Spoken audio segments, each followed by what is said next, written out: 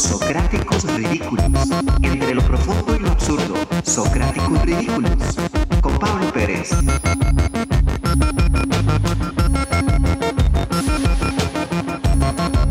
Ayer vi Titans. ¿Han visto Titans? En Netflix.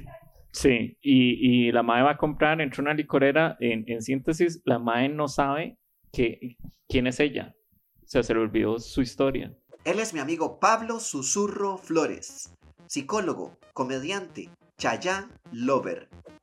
Y le llega a una licorera y le dice a la mae, ¿qué quiere tomar? Y le dice, es que yo no sé qué tomo. Entonces le dice la de la licorera, bueno, gracias. Quienes les gusta la fiesta, toman cerveza. Quienes les gusta pensar, toman whisky. ¿Qué es lo que usted desea? Y la mae dijo, yo quiero tequila. Mae, me pareció un excelente guión, mae. O sea, ¿qué es lo que quiere usted? Tequila, mae. O sea, no sé quién soy yo, no sé a qué sabe, pero quiero eso que dice tequila, mae. Muy bien. Pero me pareció bonita la cuestión de pensar el whisky, mae. Nunca he visto el whisky como algo. El whisky como algo para pensar, sí, podría mae. ser. De hecho, me dieron ganas de irme a comprar un whisky, porque yo no tengo whisky. Ya estamos grabando, ¿verdad? Esto es ¿Cuál es cuál es la situación con respecto a ver, químicamente existe alguna diferencia entre, digamos, vos que haces como cerveza y ese tipo de cosas, ¿no? ¿Haces birra? Sí, estoy formulando. ¿Cómo se llama tu birra? No, al momento no tenemos marca, estamos haciendo ahí negocios para sacar marcas, hacer la maquila y que alguien más le ponga la marca. Él es José René López Gómez, químico industrial, formulador, Breaking Bad Denier. No, es que pero la pregunta era químicamente cómo funciona la cerveza en comparación, por ejemplo, el whisky. O sea, ¿el alcohol es el mismo, digamos, o tiene algún componente químico que haga que alguna sea más pegona o más alcoholizante o que otra? Sí, digamos, ambos provienen de procesos de fermentación. La birra como tal, la cerveza, se deja el fermento para que uno lo consuma. Ajá. En cambio, el whisky es un fermento de papa que se destila. Y entonces se le quita todos los orgánicos, se deja nada más el alcohol con los aromas. Ajá. Del fermento. Y luego eso se mete en una barrica para fermentarlo, una madera. Entonces adquiere... es un porcentaje de alcohol más elevado, más claro, ¿verdad? Porque no tiene todos los orgánicos de la cerveza, proteínas y demás, y además del dióxido de carbono que tiene la cerveza, y queda añadido con los aromáticos que tiene la madera, polifenoles. De hecho, mucho del whisky se escoge por el tipo de madera en el que hizo ese proceso, ¿verdad? También te lo vende. Eso yo no sé dónde lo aprendí, pero creo que lo vi en Netflix, en alguna mierda así. El tipo de madera tiene mucho que ver con el sabor del whisky, ¿verdad? Entonces no es lo mismo guardarlo en cedro, por decirlo así, que guardarlo en roble. Eso le da un sabor totalmente diferente. Es como con las aceitunas también, es el mismo proceso. Manteca. Sí, en Playwood. En Playwood, sí. Madera prensada. Aquí, este whisky hecho en Playwood. Hay fermentadores que hacen trucos como esos, ¿verdad? Que los ponen en un balde normal y les echan limaduras del roble o del roble blanco y lo hacen y nada más luego lo filtran y ya. Al chile. O sea, hay maneras de hacerlo. Hay cerveza que lo hacen con puntas de arroz, no lo hacen con arroz o con buenos granos. Hay maneras de hacer muchas cosas. El vino también, se mete, después de la fermentación, se mete una barrica de alguna madera y eso es lo que le da el sabor astringente al vino. Por eso el tema de los años del vino, ¿verdad? Que este es un vino de tantos años. Bueno, no sé si sabes de vinos, pero no. Se habla de ciertos... vamos a batear, esto trata aquí también, ¿verdad? No sé ni siquiera servir. Yo no sé si es cierto, pero hay ciertos años que son mejores vinos que otros, ¿verdad? Y yo siempre veo unas películas y la gente dice, conserva de 1985. Pues yo qué sé, mae. O sea, está viejo, sí, pero es conserva del 86, no vale tanto. O sea, es porque no sé cómo escogen eso. Yo creo que tiene que ver mucho, o sea, si bateando, y por lógica, lo que sacaría es como que las cosechas de uvas no son iguales todos los años. O sea, hay mejores cosechas de uvas que otras, depende del año. Entonces hay años que la cosecha de uvas posiblemente salió muy bien. Las uvas salieron más uvosas. O sea, vos lo que me estás diciendo... La uvitud de las uvas es mayor. Vos lo que me estás diciendo es que para yo saber y rajar de que ese es un buen vino, yo tengo que tener en mi memoria qué año hubo una buena agricultura en el tema de uvas, mae. O sea, una buena condición sí, o sea, del tiempo para yo diría que sí. Depende. En Argentina, el fenómeno del niño en 1992, mae. O sea, no sé, mae. No, los admiro, pero no sé. Químicamente habrá alguna relación entre pensar y el whisky. A mí me gusta esa situación. El whisky es para pensar, el vino es para... Me encantó esa idea. A mí me gusta repartir aquí vino porque la vara... A mí el vino me pone en un discurso o en un diálogo o en una conversación más reflexiva. Es lo que yo siento. Me pone como en ese estado de ánimo. Tal vez porque cuando yo aprendí o empecé a tomar vino de caja y me encanta el vino barato, o sea, realmente me gusta el vino barato, entonces tomo vino que es más caro, no sé nada de vinos y no me sabe tan bien como el vino barato, porque tal vez me recuerda, bueno, vos que sos psicólogo, tal vez se pueda hacer una relación, porque me recuerda, digamos, a un tiempo muy chiva que era cuando estaba en el círculo de escritores. Entonces ahí uno tomaba vino. Y entonces el detalle es que, digamos, se pasaba muy tuanis y era como un ambiente reflexivo que me gustaba mucho. Entonces, tal vez podría ser esa... Silvia pasa para abrir la ventana. Yo acá estoy bien ventilado, sí. Como si no se fuera a ver. Sí, el tema COVID. Muy bien. Protección anti-COVID. Gracias, Sil. Gracias, doctora. Doctora Trejo, damas y caballeros. No la voy a cortar. El vino... Sí la voy a cortar. El vino me pone muy estoico, ¿verdad? Poniéndome ahí filosófico, mae. Es la cuestión de... Sí, muy estoico, muy filosofía estoica, ¿verdad? Ahora que estoy en ese ride, mae, se los recomiendo, mae. Estoy leyendo mucho el estoicismo, mae. Y me pone como en esa reflexión inmediata, pero en síntesis me pone muy cariñoso. Cariñoso. Sí, lo de aceptar. Te erotiza. El espíritu del vino, diría otro filósofo llamado Enrique Bunbury, ¿verdad? Sí, el camino al exceso. No sé ustedes, pero digamos, hay licores que despiertan a uno diversas sensaciones. Por ejemplo, a mí el vino me pone romántico. Y suena cliché, pero de verdad cuando lo siento en mí, siento eso, ¿verdad? El whisky... lo tomo en soledad. Ahora que hablábamos eso de reflexivo, nunca lo tomo en grupo social. Creo que nunca hemos compartido un whisky, ¿verdad? Es verdad, sí. Nunca hemos compartido un whisky porque yo tengo en mi casa, pero lo tomo en soledad. Cuando estoy escribiendo, viendo algo, cuando me masturbo, cosas así, lo normal, man. Pero el whisky, no, eso fue raro, corté eso. El whisky lo tomo como en momentos reflexivos y la cerveza socialmente hablando. Socialmente. Ajá. No sé ustedes. ¿Vos cómo lo ves? ¿Vos cómo ves el whisky, el vino y la cerveza para situaciones sociales? Y químicamente hablando, ¿hay alguna no sé, consistencia? La verdad, yo así para hablar y fiesta no disierno, o sea, tomo lo que hay. Pero, o sea, no diferencio. Pero o sea, sí lo veo como más en la nota social que trae ya como tal el vino. El vino tiene una nota ahí como más más refinado, como más ceremonial. El whisky sí, es más reflexivo, más de estar en casa, más de tarde lluviosa, así como más bohemio, lo veo como un poquito más bohemio. Más bohemio que el vino incluso.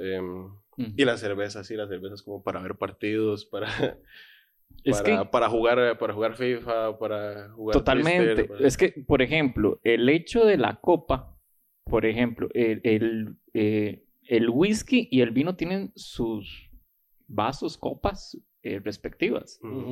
Pero, por ejemplo, a mí me llama mucho la atención cómo se toma una copa de vino hablando de cómo se manipula, ¿verdad? Hay gente que es súper elegante manipulando la copa del vino y ahí me despierta cierta ignorancia en mí, ¿verdad? Porque no sé cómo es. Pero siento que el vino es como más artístico, porque te da, la misma copa te da como más soltura, más porte, mae. En cambio, yo agarro una jarra de birra y es aquí, ¿verdad, mae? Así como el mae fumas, ¿verdad? Pero la copa del vino es como distinta, mae. Entonces, siento, si vos me decís cuál licor es más místico, es el vino, por ejemplo. Es posible, sí. Por ejemplo. Sí, como... Sí, hay un como misticismo. Pero sí tiene una gracia, digamos, de tomar vino. Se toma así de esta parte del cuello para que no se caliente nada más. Totalmente. Eso es igual. Igual la cerveza, la botella uno la agarra por arriba del cuello, porque es donde no hay líquido. Entonces esa es como la parte termodinámica del asunto. Wow, es que tuvimos que venir con un químico para que me explicara cómo agarrar una birra. Muy bien, mae. Vivo en ignorancia. No, pero si está con jarra en la oreja. Sí, en la oreja. Sí, muy bien.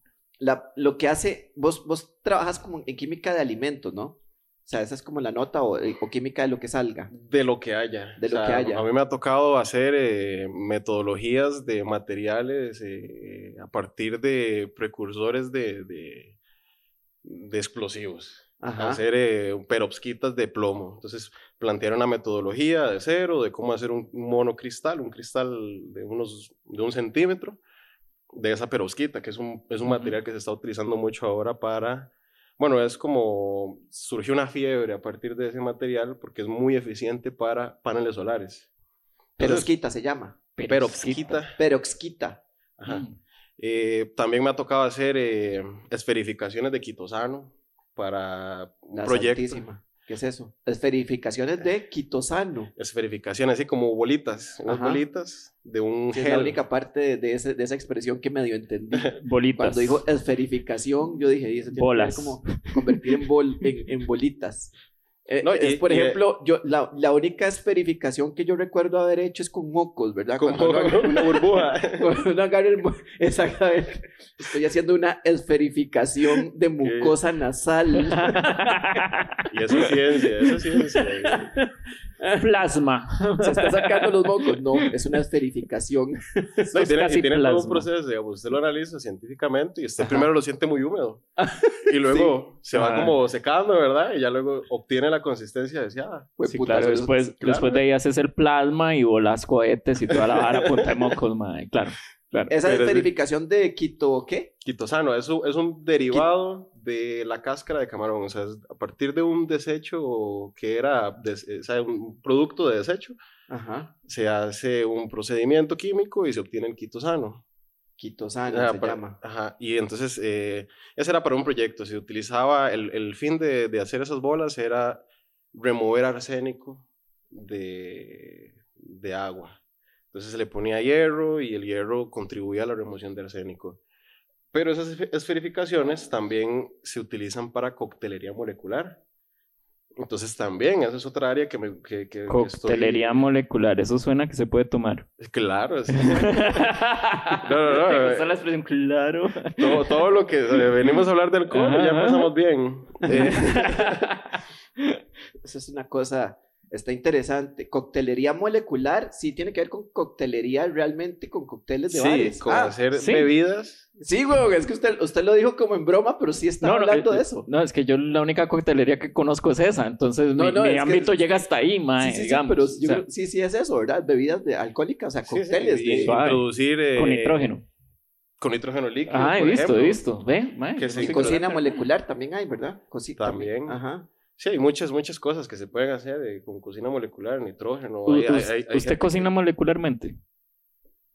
Sí. Sí, ¿qué hace molecularmente? ¿Qué me recomienda, digamos? ¿Qué se puede hacer molecularmente? Digamos. Ahora hago un poco académica. No, ma, es que lo entiendo. Yo lo entiendo. O sea, aterríceme la cocina molecular. O sea, ¿qué puedo hacer yo molecularmente hablando que sea sano? Eso está interesante. Sí, exactamente. Claro. Un consejo de un químico para la cocina molecular. Y llegar yo y decirle a mi gente, hoy es fiesta de cocina molecular. Eso está interesante porque... Con vino, vea, si se agarra la copa de vino, la botella no se agarra aquí, si toma vino. Exactamente, porque molecularmente va a haber un cambio. Exacto.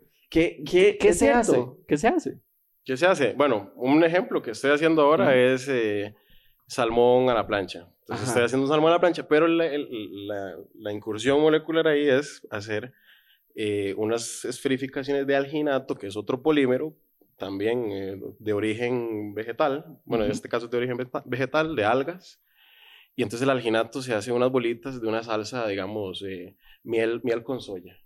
Miel con soya. Entonces usted pone el filet de salmón y le pone las bolitas encima, que parece un caviar falso. Parece un caviar falso, entonces eso le da una cuestión más vistosa, ¿verdad? Lo hace más vistoso. Y ya si quiere lo adorna con una hojita de perejil, de romero, lo que quiera, pero es como incluir esa parte científica en la parte visual de las comidas. ¿Ahí entra la nanotecnología o todavía no? No, todavía no. ¿Yo puedo cocinar con nanotecnología? Uy, eso está complicado. Todavía no. Es que digamos que yo tengo todo. O sea, yo digo, quiero buena cocinar pregunta. con nanotecnología. Porque yo sé que la nanotecnología... De hecho, yo tuve una descarga de plasma en el TEC que hicieron. Y me impresionó mucho porque yo esperaba como una explosión o algo. Y fue como que me tomaron una foto. Pero ya después me explicaron todo lo que ese proceso llevaba. Y quedé impresionado y todo lo que esa descarga podía generar, por ejemplo, en electricidad a 100,000 casas, etcétera. Y yo, wow, eso es súper interesante. La nanotecnología, ¿en qué áreas las podría aplicar? O si usted conoce en Costa Rica, ¿en qué áreas se están aplicando? Siempre quedé con esa duda porque hacemos descargas, pero ¿se usa o no? Sí, bueno, en Costa Rica está como más a nivel de investigación. La nanotecnología como tal tiene muchas aplicaciones. Hasta en ropa, me dijeron. Hay ropa que se hace con nanotejidos, con nanofibras. Es muy interesante con las nanofibras, partiendo de lo que le llaman, hay una carajada que se llama color estructural, que es esa mierda a mí me voló la jupa. Explícame, volame la jupa a mí. Sí. Porque a mí lo de agarrar la birra arriba ya me voló la jupa. Ahora eso supongo que me la puedo dar. Con respecto, bueno, yo no sé si aplican nanotecnología y si están haciendo las fibras de ropa con ese tipo de cosas, pero era una de las aplicaciones. Y eso lo encontrás con las mariposas, ¿cómo se llaman? Las mariposas, las azules, las morfo. Las morfo. Las mariposas morfo tienen una situación, que ese azul de las alas, tienen una situación interesantísima, que su color no es, ¿cómo es? Pigmentario. Como todo el resto de las... A ver, un color normalmente ocurre por un pigmento que es un compuesto químico, ¿cierto? Y las mariposas morfo no obtienen el color a través de un compuesto químico, sino obtienen el color a través de que la estructura molecular de sus células reflejan, o más bien, no dejan pasar más luz que la azul, los tonos de azul. Wow. Pero es por estructura molecular. Entonces esa vara es pichudísimo, mae. Ok, ¿qué otros pero animales? Tiene que ver con nanotecnología, porque lo que tiene en las alas son como pequeños cristales. Como espejitos, como pequeños espejitos que reflejan eso. O sea, como lo dijo usted, o sea, a nivel molecular, una molécula de pigmento absorbe todas las radiaciones y emite la radiación que es del color, ¿verdad? ¿En qué más podemos encontrar ese elemento? ¿Cómo es que se denomina? Color estructural. Color estructural. ¿En qué más lo podemos encontrar? ¿En qué otros ejemplos? Yo no sé. Yo solo escuché. A ver, sí lo he escuchado más que todo como en insectos. En insectos. Sí, yo solo, digamos, el ejemplo el que yo leí, el mae menciona mariposas morfo y nada más. Y de hecho es un autor que se llama Pérez Tupiña, que es un español y tiene un libro muy interesante que se llama El ladrón de cerebros. Y esa situación con la mariposa morfo justamente la vino a investigar aquí, o sea, se la contaron aquí en Costa Rica. Qué interesante. En Museo de Insectos. Pero eso se utiliza también como para ropa, ¿verdad? O sea, se podría utilizar para ropa, pero también se podría utilizar para otro tipo de materiales espaciales, inclusive, o sea, para... Sé que la nanotecnología ha entrado mucho en el tema de los plásticos, ¿verdad? Hacer plásticos más resistentes, que no contaminen tanto, que se puedan desintegrar. A ver, creo que Costa Rica debería de guiarse como a esa tecnología. Como les digo, aquí hay entidades que ya lo están desarrollando. A nivel internacional, eso está muy en punta. Hay países que de verdad lo están haciendo bien, que deberíamos de aprender? ¿O? Sí, definitivamente, y en Europa hay mucha investigación de nanotecnología, Estados Unidos, Finlandia tiene mucha investigación, demasiada investigación respecto a estas estructuras, nanoestructuras.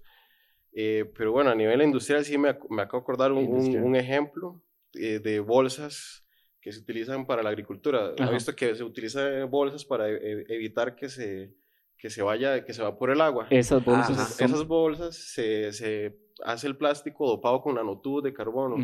Y según las pruebas se demuestra que la bolsa es más resistente, por lo que puede durar más tiempo en el cultivo, porque la bolsa se deteriora con las implicaciones del tiempo. Claro. Súper bien. Creo que hay que poner como el ojo a eso, ¿verdad? Me parece súper interesante que es una tecnología que está presente, mas no siempre se utiliza. No sé, me parece que el país debería, como costarricenses, estar ahí como enfocado. No, si fueras ministro de tecnología, No, yo sería ministro de nanotecnología. O sea, me autodenomino. De una vez. Vamos a aplicar solo nanotecnología, papi. Sería como el tipo de cliente que le dice a los científicos, quiero más nanotecnología. A ver, deme más, me le falta punch. Póngame un poco de nanotecnología en esta carajada. No sé, bueno, y a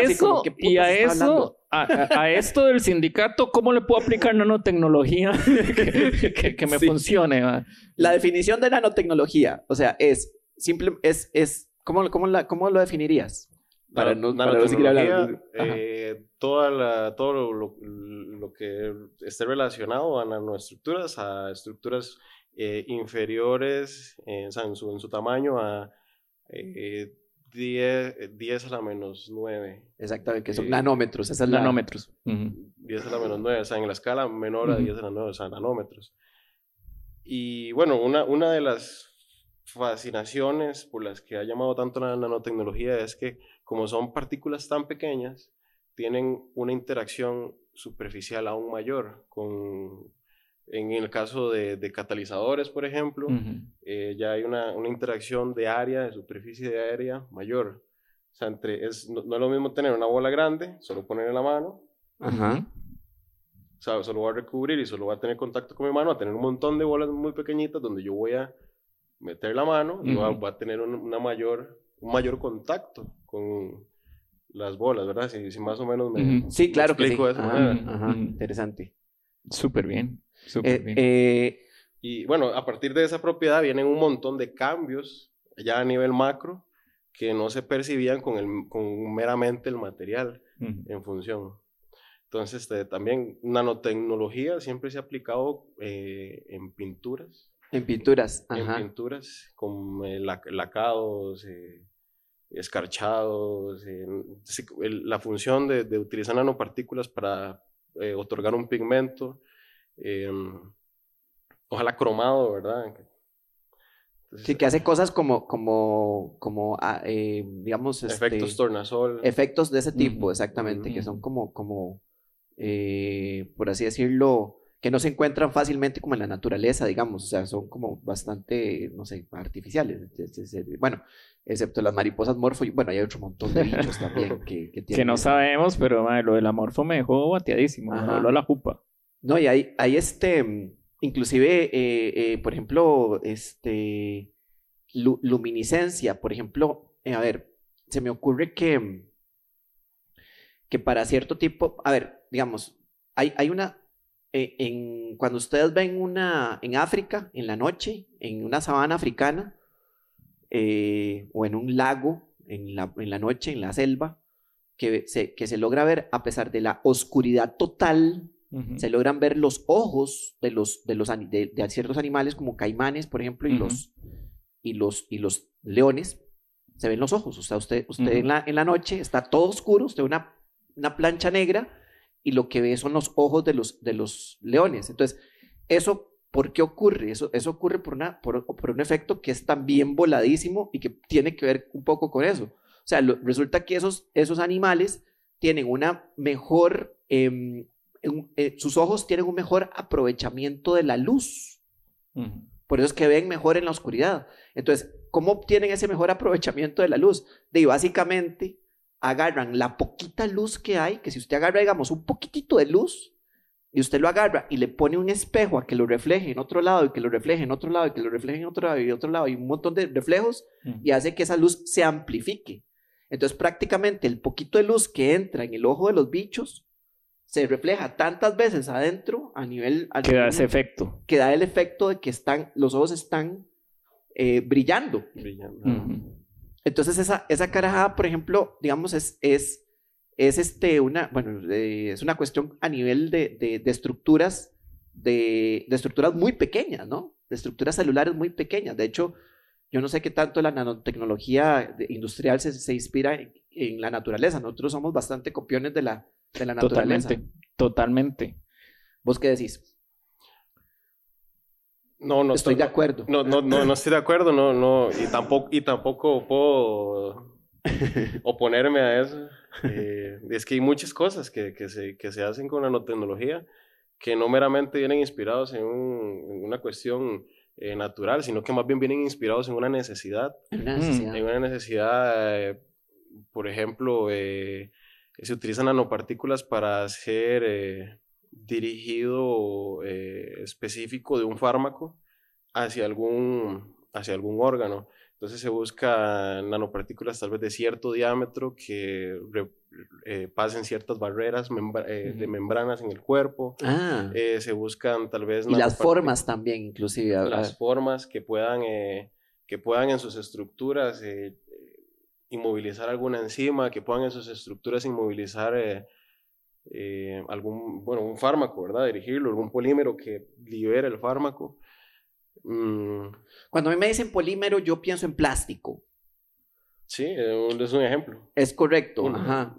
¿Por qué? Porque, pero me hablaste ahora de polímeros que le echa y salmón. Ahora, y ropa. Es un polímero, el arginato es un polímero, el quitosano, que también lo mencioné, es un polímero. Hay polímeros de origen natural, la madera es un polímero de celulosa. ¿En serio? De celulosa. La celulosa, ajá. Como los hongos. La melina. La melina. El almidón es un polímero. El almidón. Ve vos. Las bacterias. Es una repetición de elementos más pequeños, dice la doc, que hacen un polímero. Perdón, hoy no tenemos micrófono. Ok, y entonces, ¿cuál sería la definición de polímero en sí? Si me lo tendrías que definir, ¿cuál sería la definición de polímero? De Google. En sus palabras, ¿cómo explicarías que es un polímero? Es la conformación de muchos monómeros, o sea, de estructuras moleculares que se consiguen en forma individual, pero mediante alguna reacción química se enlazan y se vuelven una cadena más larga. Y bueno, un profesor mío me decía, imagínense los polímeros como un puño de espaguetis. Son un montón de cadenas estructurales de moléculas muy grandes que están enredadas. Y ya bueno, ahí aparece un montón de efectos termoplástico, termoformado, dependiendo de la estructura que tenga el polímero y las propiedades físico-químicas que tenga, que vaya a ser modificada la estructura. Pero los polímeros por lo general están entrelazados entre ellos y hacen estructuras grandes, como le decía, la madera, las corazas de los insectos. Dependiendo de cómo están conformados, pueden hacer cosas completamente diferentes. Por ejemplo, la glucosa hace polímeros que se llaman glucógeno. Que el glucógeno lo podemos aprovechar como seres vivos, ¿verdad? Como por ejemplo el almidón. Mientras que si se acomodan de una manera diferente, hacen celulosa y la celulosa no la podemos digerir, por ejemplo. Dice que lo que nos dice Silvia es que por ejemplo, depende de cómo se acomoden el polímero. Cómo se enlace. Que cómo se enlace el polímero, o sea, puede generar glucosa o puede generar cosas aprovechables para la persona, para el organismo, o no, como aprovechable. La glucosa, ¿y qué más me dijiste? Celulosa. Y la celulosa. Celulosa y almidón, es el ejemplo de la celulosa y almidón, que ambos provienen del monómero glucosa. Y entonces la glucosa, al ser enlazado alfa con otra glucosa de forma alfa, eso es dependiendo del número de carbono, con el otro carbono, va a producir almidón, almidón, glucógeno, y si se enlaza de la otra manera, puede producir celulosa, o sea, de la forma beta. Ajá. Ve vos, qué interesante. Qué interesante. Y usted no puede comer madera, no digiere madera, pero sí digiere no almidón. Se puede digerir exacto, madera. Ajá. Exacto. Un leve cambio me puede generar otra cosa totalmente aprovechable o no aprovechable, ¿verdad? Con otras estructuras, sí lo aprovecha porque puede hacer muebles, puede hacer... Es que yo siempre pienso en comer y tomar. Sí. O sea, eso es a lo que me refiero, ¿verdad? O sea, creo que a eso vinimos. No, pero me parece muy interesante. Bueno, vos hablabas de la nanotecnología, hemos hablado aquí en general. ¿Qué es, en tu visión, el alcance más grande que puede tener la nanotecnología para provecho humano? Digamos, si fuera que vos decís, esto es por excelencia lo mejor, ¿qué es? ¿En qué me puede ayudar? Nanotecnología para producir nanoestructuras. O sea, la nanotecnología, todo el equipo y la indumentaria para estudiar la nanotecnología ayuda también al estudio de los materiales. Y entonces, al hacer materiales nanoestructurados, se pueden obtener cosas impresionantes como la punta de un cohete espacial. Se realiza un material que tenga una nanoestructura muy buena, muy definida, bien organizada, que aguante altas temperaturas cuando un cohete vaya a salir al espacio. El mejoramiento de materiales. El mejoramiento de materiales para mí es como uno de los mejores impactos que tiene la nanotecnología. No hay nada mejor que la nanotecnología en mejoramiento de materiales hoy en día. Es decir, la nanotecnología está en el top y de ahí no sabemos qué es lo que sigue, o ya hay un paso más adelante de la nanotecnología que vos decís, y ahora se está trabajando sobre este tema, ya hay otra tecnología que se está elevando. Pero todavía ni siquiera ha nacido o sea, todavía no la tenemos en la cotidianidad la nanotecnología. No, es que sí la tenemos en ciertas cosas, claro. En los celulares. Es que ya la tenemos. Mi pregunta es si ya en se visualiza un paso más adelante, ¿y qué es lo que vendría? O sea, no sé, la nanotecnología ahorita es el top del top. Sí, ya ir más pequeño cuesta, pero hay como investigación en cuestiones cuánticas, por ejemplo, ya en dimensiones más pequeñas. Ant-Man. O sea, vos lo que querías era meter a Ant-Man. Es que ahí era donde yo quería llegar. Yo no sé por qué vamos a hablar de estas varas si no vamos a meter a Avengers en algún momento. Pero sí, se siguen utilizando nanomateriales. ¿Sí? Lo que pasa para llegar a esos avances cuánticos, se siguen utilizando nanomateriales. Un ejemplo es el grafeno, que me ha mencionado el grafeno. El grafeno es simplemente una capa, una hoja atómica. O sea, entonces es un material que se está llegando a utilizar a nivel atómico para N propiedades físicas que tenga de semiconductor para el diseño de dispositivos. El grafeno es increíble porque es una tela que prácticamente es del tamaño del grosor de una molécula. Del grosor de un átomo de carbono. Del grosor de un átomo de carbono.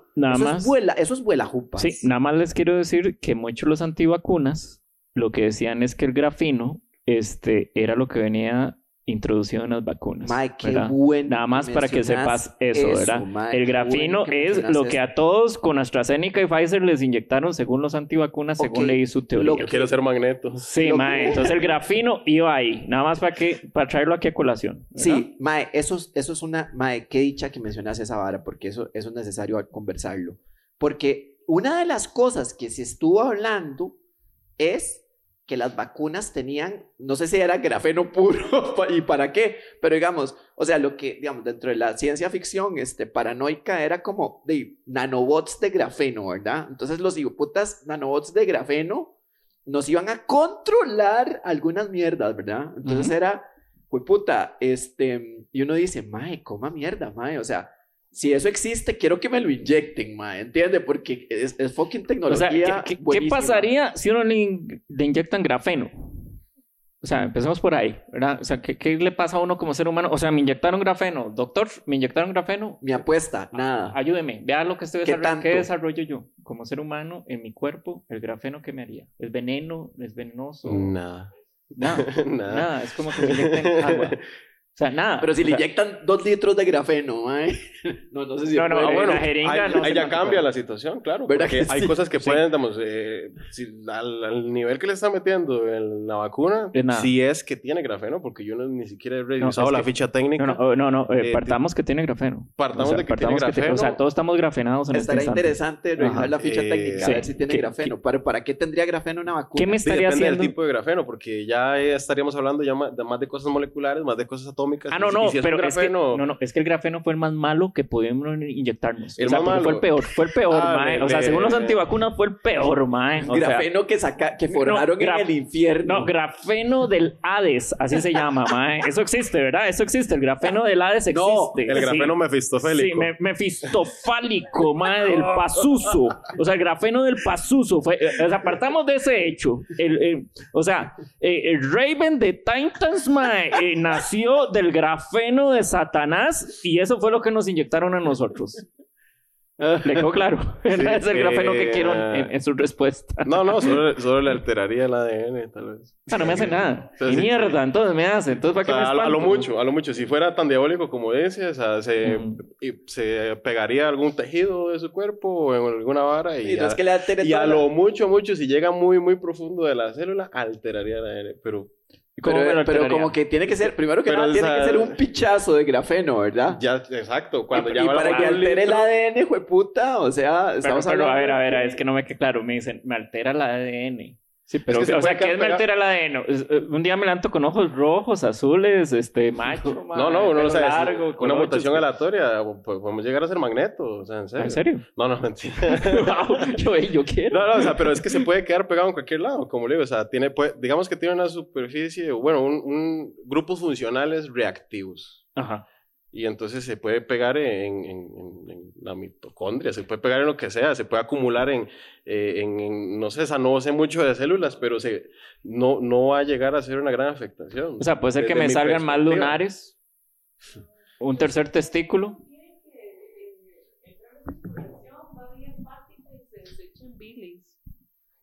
Eso tiene mucho más sentido. Pero es que era el grafeno satánico. Ok, digamos que mayoritariamente, digamos, sería una toxina, entonces entraría al torrente sanguíneo, va para el hígado, que el hígado es como el órgano que nos desintoxifica, digamos, y básicamente se va en bilis, y de bilis básicamente estaríamos haciendo popó. O sea, otra vara que me jode el hígado. O sea, nada más. O sea, no te vas a convertir en Magneto, lo vas a cagar, güey. Básicamente es lo que está pasando. O sea, te va a dar diarrea, mae. Te va a dar diarrea magnética. Uy, me dio diarrea magnética, güey. Por el grafeno. Nanobots, ¿qué tan avanzados estamos como para... O sea, ahorita, por ejemplo, los nanobots que había visto que de uso médico estaban logrando hacer... o sea, estaban haciendo cosas muy, muy básicas. ¿En cuánto tiempo es que podamos hacer cosas como, por ejemplo, no sé, inyectar nanobots para curar algo, cualquier cosa? Yo pensé que íbamos a hablar de iRobot. Yo ya estaba metido en la vara, mae. Yo soy Will Smith. Bueno, empecemos con los nanobots. Los nanobots básicamente es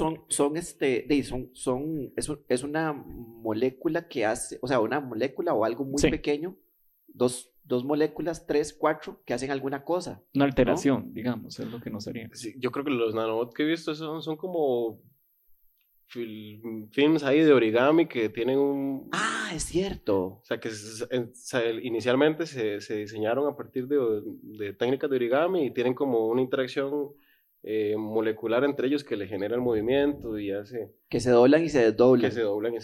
Ok, tratemos de explicar esto porque hay antivacunas que están viendo esta vara y van a decir, las vacunas tienen origami que me están jodiendo. Entonces tratemos como de explicar esto. Voy a hacer porque... que me doble. Man, yo no quiero que salgan teorías locas de aquí que digan, esto lo dijeron aquí, no quiero. Entonces tal vez, ¿a qué se refiere con estructuras origami? ¿Verdad? O sea, realmente para mí es un diseño muy chuzo, ¿verdad? Llegar a hacer algo a esa escala, con esa forma, para que el mismo material se mueva solo. Se mueva. Porque se mueve simplemente. Va generando movimiento. No tiene una batería, no tiene una fuente de energía. Simplemente su energía es a partir de las interacciones moleculares que tiene el material. Ah, qué interesante. Pincho, dice. Está loquísimo. Y es como el origami. Como autónomo.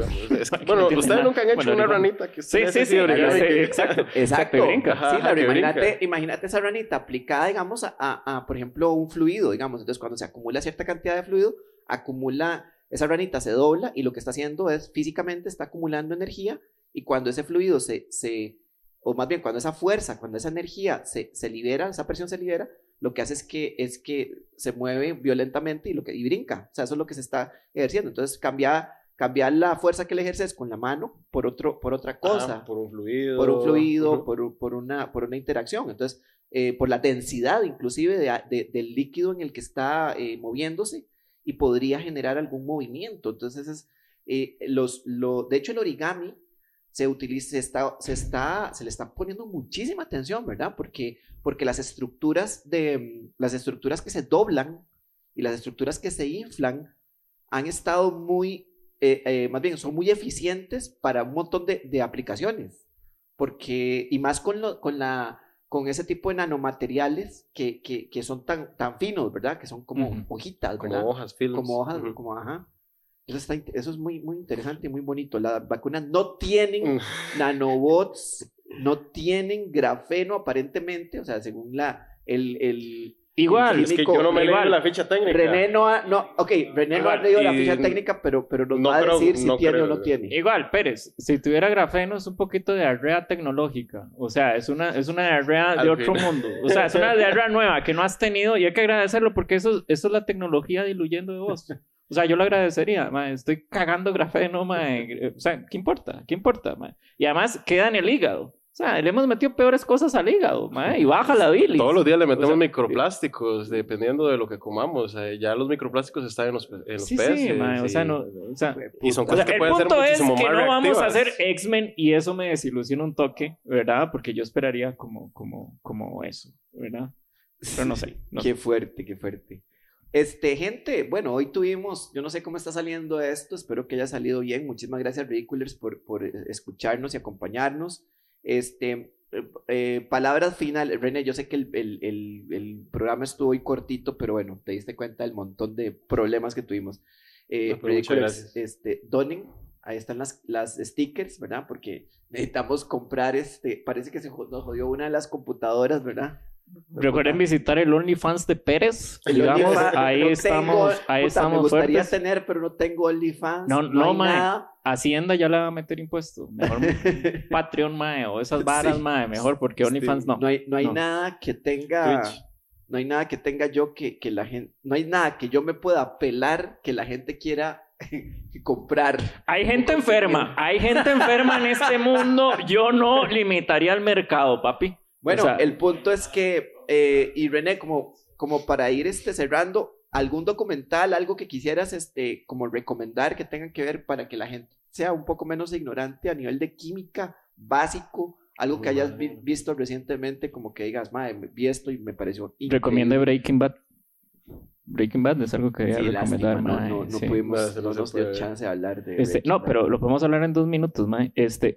Breaking Bad, mae. Eso es posible, mae. Lo que hacen en Breaking Bad, digamos de que supuestamente. En la película, bueno, en la serie ponen muchas cosas, muchos equipos que no se usan. O sea, que no se necesitan. O sea, lo que usted me quiere decir es que usted me lo puede hacer más barato, ¿verdad? O sea, en cuestión de equipo, o sea, hablemos, digamos, lo ofrecen. De que es Pollos Hermanos, mae, yo soy Mike, ¿verdad? Entonces, Pollos Hermanos, ¿verdad? Tienen el dinero, o sea, se podría, o sea, se puede hacer a nivel nacional. O sea, no vamos a hacer, no es recomendable, pero digamos, si usted le diera la gana.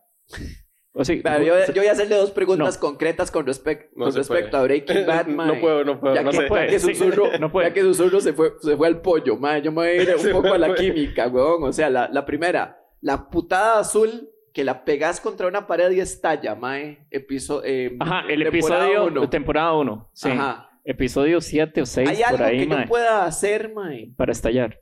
Que sea estable, que yo lo pueda manipular y que si lo tirarlo. estrello contra una pared, estalla violentamente. Sí.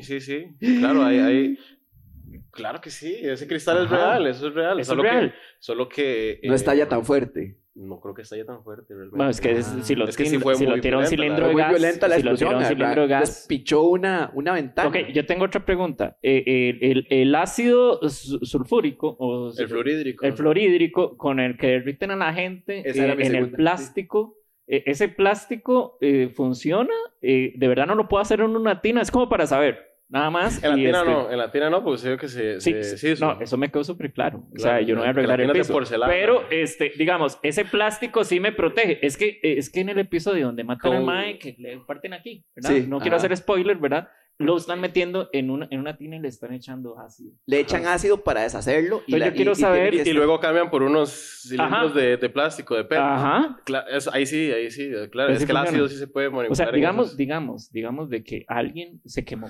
Digamos, o sea, no lo pongamos así trágico, pero digamos que yo quiero meter a alguien ahí. ¿Cuánto plástico el problema de eso- y ácido? ¿Cuál es el problema? El O sea, problema- ¿me lo recomiendo o no? Digamos. No, ok, no, ¿por qué? porque sí lo van a descubrir. ¿Por qué? No se va a deshacer el cuerpo. No se va a deshacer completamente ¡No! el cuerpo. No, es que, huevón, es que estás mirando el problema, estás enfocando mal el problema. Estás pensando en un recipiente y lo que quieres es deshacerte de un cuerpo, huevón. Sí, pero... Digo, hipotéticamente. hipotéticamente, digamos, aquí nadie va a matar a nadie. Pero es que yo lo que quiero saber es, digamos, vos cuando viste Breaking Bad, vos dijiste, qué jeta, ¿verdad? Es como cuando me pusieron a ver la serie de Freud. En un principio O sea, yo creí Ajá. lo que pasaba. A ver. Y luego fue así como el Jimmy Neutron, que fue como, no, eso no puede ser así. Eso no puede ser exacto. Exacto, y entonces fui y lo busqué. ¿Qué ácido usarías? Sí, ¿qué ácido usarías? ¿La Esa es nanotecnología pregunta, puede ¿no? contribuir en eso o no puede contribuir en eso? LSD, sí, dijo Mike. Es que, bueno, ellos usaron fluorhídrico porque es el más corrosivo. Es el más corrosivo. Es uno de los más Ajá. violentos. Podría utilizar sulfúrico. Una base... Una base que deshaga un carne, digamos. Es que siempre deja tejido, siempre Siempre deja deja como tejido. Yo tengo una pregunta. hemoglobina y cosas así, ¿sabes? Bueno, deja hierro y restos que se pueden ser muy identificables. Claro. Sí, pero sí, el fluorhídrico, digamos- es que el digamos- fluorhídrico, el caso es que deja restos de hueso. Sí, pero digamos que vos tiras a alguien ahí y vos haces un hueco en la tierra. Y porque yo siempre dije, ¿por qué no lo tiran, no hacen un hueco en la tierra? Yo dije, Ajá. "Ma, ahí Es siempre que lo van a es lo que hacen agarrar. los forenses. ¿Ah? Buscar en el patio. No, pero es que yo lo tiro en el patio otro bien largo. La cosa es tal vez tirarlo por el desagüe. Porque Sí se puede. más común, no sé. Pero es que el problema es que Vea, yo... No estamos incitando a nadie. No, a que haga ese tipo de estamos cosas. hablando de si la serie es real o no. Es que el problema del Estamos hablando de desagüe... química. el problema es que al tirar por el desagüe es que si es un ácido muy fuerte y puede explotar por el agua. Es que No poder yo no, digamos, mi desagüe, mae, no aguanta Exacto, la brosa tiene del razón. café que se me va a veces. Va a aguantar tejido humano, mae. Bueno, deje O al sea, académico sí, perdón, de sí. química que hable. No, Perdón, bien. sí se puede. Es que tengo mis dudas. Dale. Y no usaría ningún ácido, la verdad. Yo no usaría nada. Yo no mataría a nadie. Eso es un buen mensaje. Y con ese mensaje nos vamos a despedir, gente. Qué lindo. Muchísimas gracias a Pura vida, Susurro. papi. Muchísimas gracias a René. Pura René, te voy a volver, a los dos los voy a volver a invitar Va, con menos gracias. problemas cuando ya tengamos. Pero hablemos de Breaking Bad. Solo Breaking Vamos Bad. a hablar de Breaking Sí, Bad. Está Un ahí. buen segmento. Sí, es un buen segmento de Gente, Breaking Bad. muchísimas gracias por el apoyo. Recuerden, el jueves 15, bueno, sepan, el jueves 15 tengo el show de stand-up comedy en el Teatro Frente a la Plaza. El anuncio queda aquí. El formulario para las stickers queda aquí. Espero que lo hayan disfrutado muchísimo y muchísimas gracias a todas las personas que nos están mirando y a los invitados. Muchas gracias. Gracias. Pura Nos vida. vemos la próxima semana. Chao. Ya, perdón.